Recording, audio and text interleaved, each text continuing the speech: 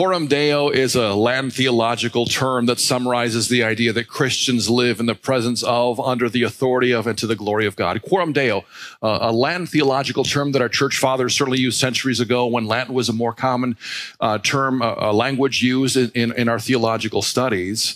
In the presence of God. Adam and Eve sinned, and they thought they could hide from God's presence. Remember? They couldn't. The psalm writer tells us there's nowhere we can go, anywhere, anytime, any place that we will be away from the presence of God. And we're continuing this Lenten sermon series called God of Wonders. And today we'll talk about the wonder of his presence. And I want to start from the book of Psalms. This talks about God's presence. Let me read for you Psalm 139, some selected passages. It reads this way: "Where can I go from your spirit? Where can I flee from your presence? If I go to the heavens, you're there. If I make my bed in the depths, you are there. If I rise on the wings of the dawn, if I settle on the far side of the sea, even there your hand will guide me. Your right hand will hold me fast. If I say, surely the darkness will hide me and light will become night around me, even the darkness will not be dark to you. The night will shine like the day, for darkness is as light to you." May God be honored by the reading of his holy word this morning. Beloved, this is God's word for us. Let's come together in prayer. Our God and our Father, thank you for sharing your presence with us. You are God. We are your people. You are with us. You promised to never leave us nor forsake us. So today, let us learn more from your holy word, what it means to be in your presence. And let it move us to wonder, to think about, to ponder, to behold. May the words of my mouth and the meditation of my heart be pleasing in your sight, my Lord, my rock, and my Redeemer.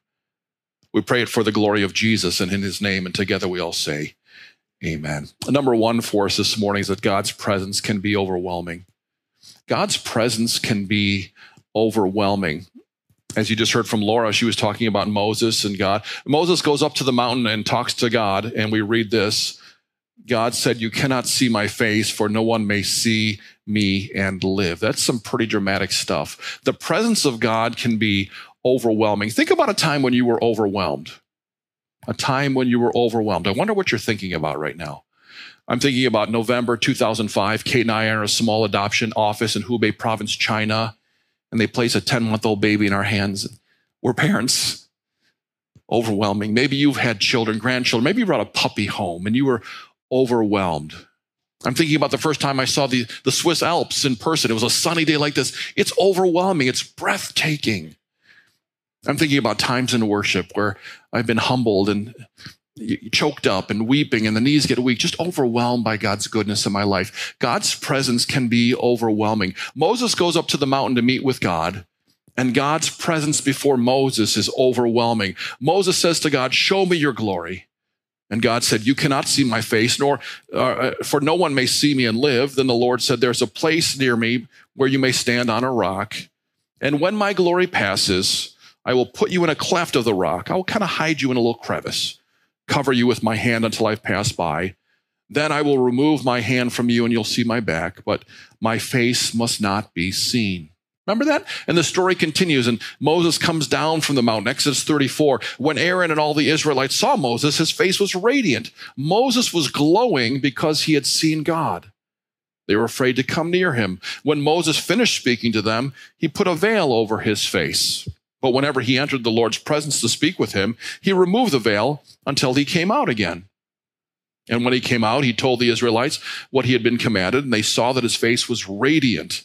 Then Moses would put the veil back over his face until he went to speak with the Lord. Moses was in the presence of God, and it changed him physically.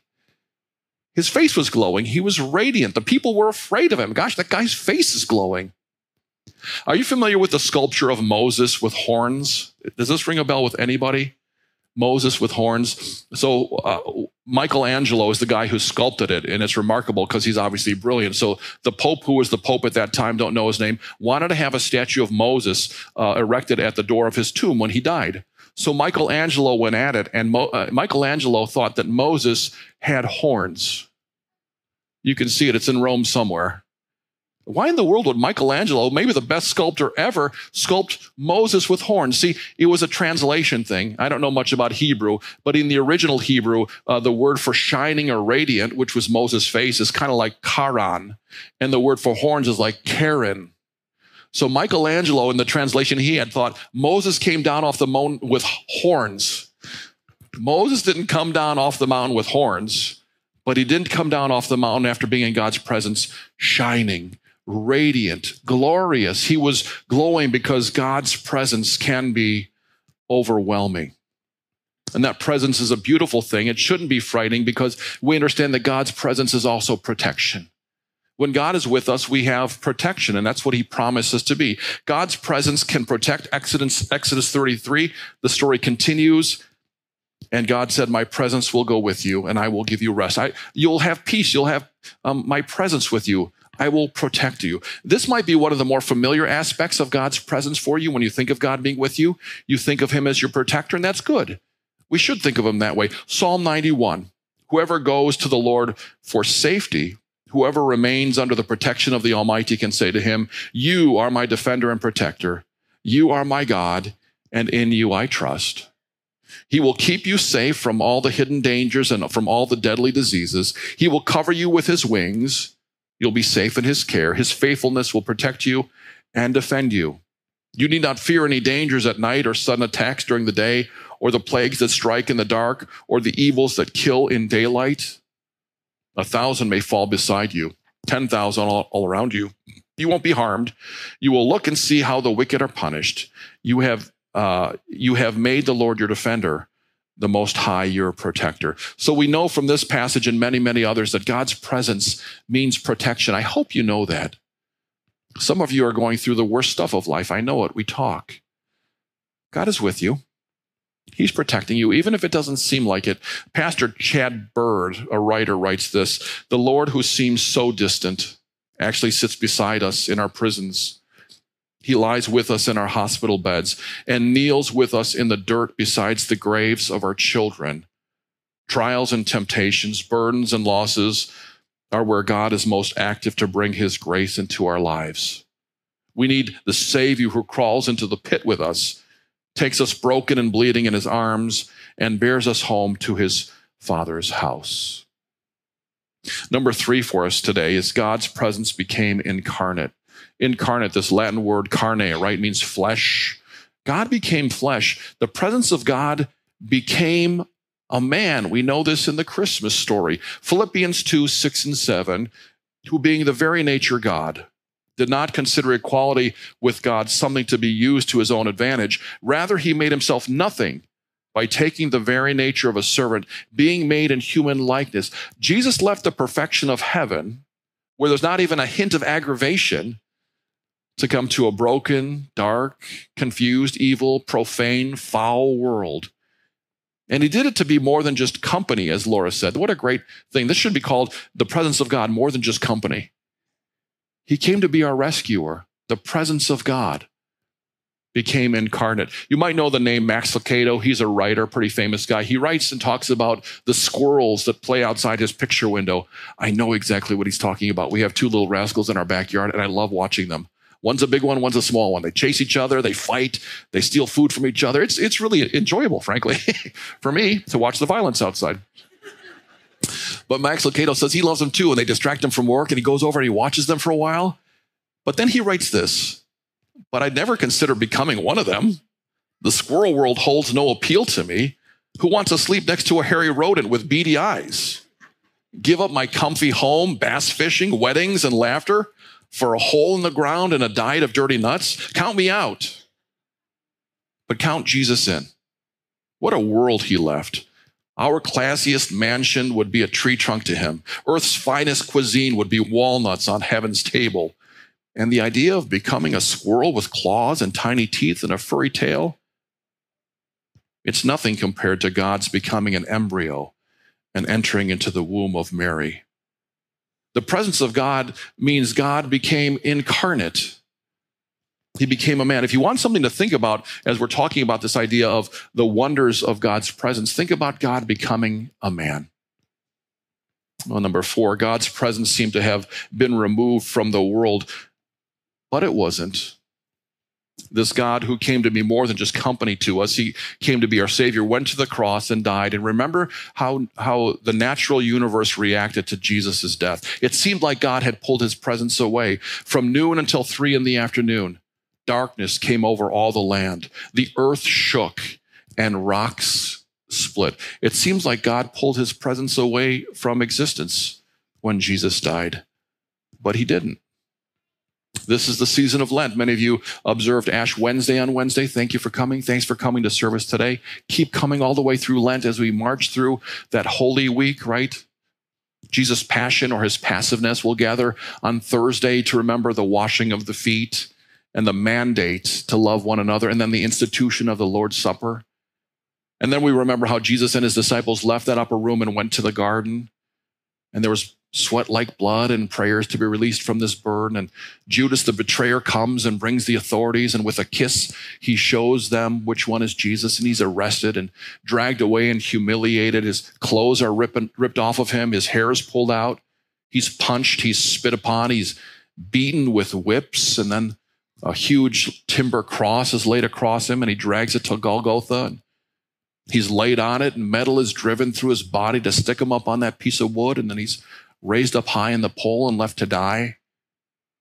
And we know how the story goes, the words from the cross, and then the sun is setting, so they've got to get these people off these crosses, because at Sabbath you can't have dead or dying people up on poles. So they come to break legs, right, for the people suffering on the cross, so they would die quickly. They couldn't lift themselves up anymore with their legs to breathe, and they broke that guy's legs, and they broke that guy's legs, and they came to Jesus, and they didn't have to break his legs because he was already dead.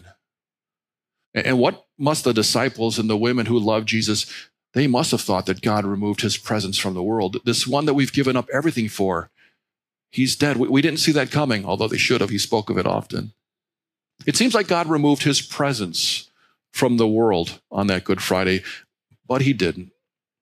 He did it for you. He did it for me. I've been reading about this man. His name is Shin Dong-hyuk. He's the only person to have escaped a North Korean high maximum security prison and lived to tell about it. He was born in that prison. He didn't know anything but that. He thought the entire world was like that. He thought either you were a prisoner or a guard. He spent 24 years hungry, tormented, almost worked to death, and he just thought that was existence. Until one day a man named Park shows up to camp. Now, he had grown up outside the prison camp system. He knew that there was a different world out there, and he told Shin of what it was like to be free and to travel. And the most appealing thing to Shin was the idea of roasted chicken. Now, he didn't even know what chicken was. He didn't even know what meat was. But this foreigner, this outsider came in and said, yeah, there's stuff called roasted chicken. It's awesome. And he would tell him about it. And he didn't really know what it tasted like, but he thought it must taste like freedom. So one day, Park and Shin decided to go for it, to go into the world of roasted chicken. And they knew the electrified fence would be a peril, but they wanted it so badly. So the new guy, the guy that came to visit, the new prisoner, touched the electrified fence and instantly was killed. Thousands of volts of electricity coursed through his body. His heart stopped. But now he was laying across this electrified fence so Shin could crawl over his dead body and into freedom. And he made his way eventually to South Korea, and he lives and is a Jesus follower now, and he tells his story. And he tells what it cost for him to get his freedom. It cost one other man to die in his place so that he could crawl over that man to get to freedom. Jesus didn't die on an electrified fence for us, brothers and sisters. He died on a cross. Same thing, though. He bridged the gap between freedom and death. And now we have so much more than roasted chicken. Although I love roasted chicken. Freedom. We have vision. We have a path to walk on. We have a God who loves us. We have grace.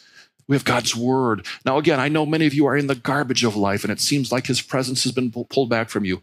It hasn't. God is with us. God's presence is real and tangible to us in holy baptism and holy communion and in God's word. That's where we are sure of his presence. Now we're sure of his presence going along through the day, right? He's with us.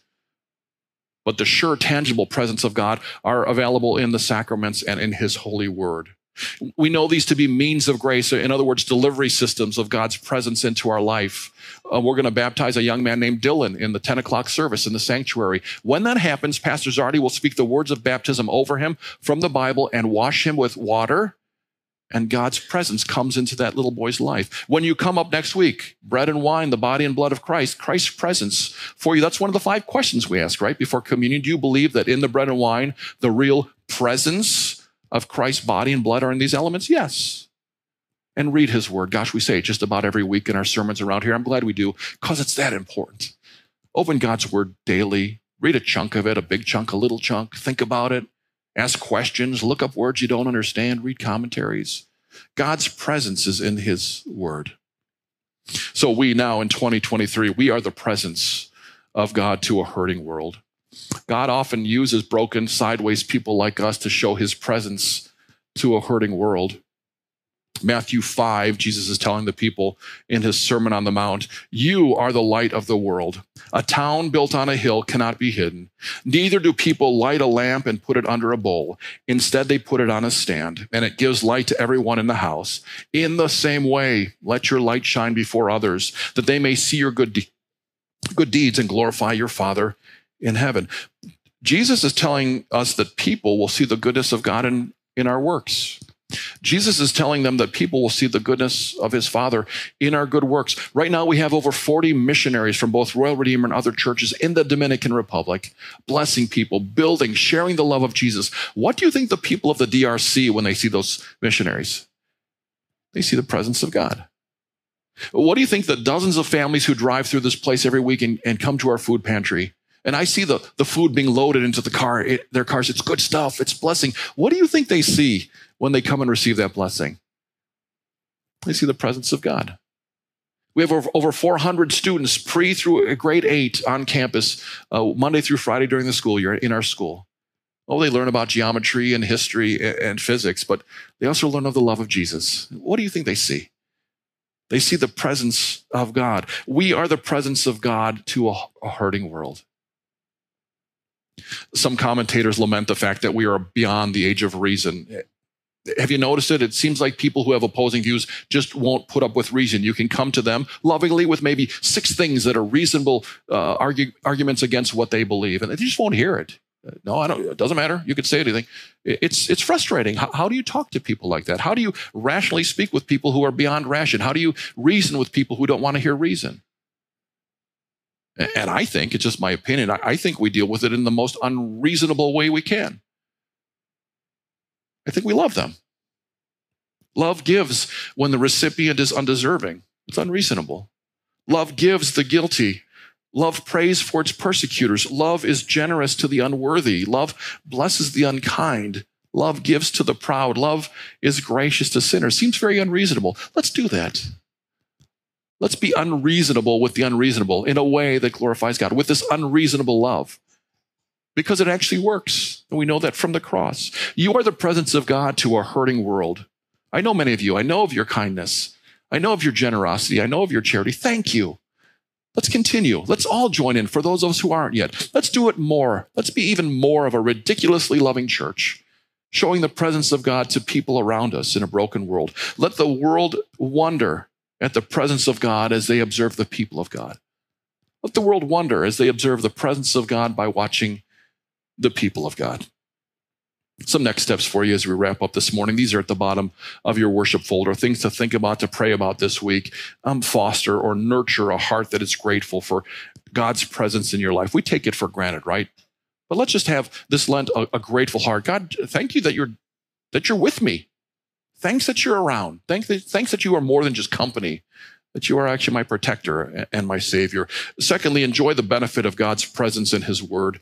Read about it daily. There's your little prompt. Would you read his word and read it daily? And 3, be God's presence in other people's lives as you let your light shine. Let people see God's presence in your life through acts of kindness and charity, selflessness and love. Let's pray.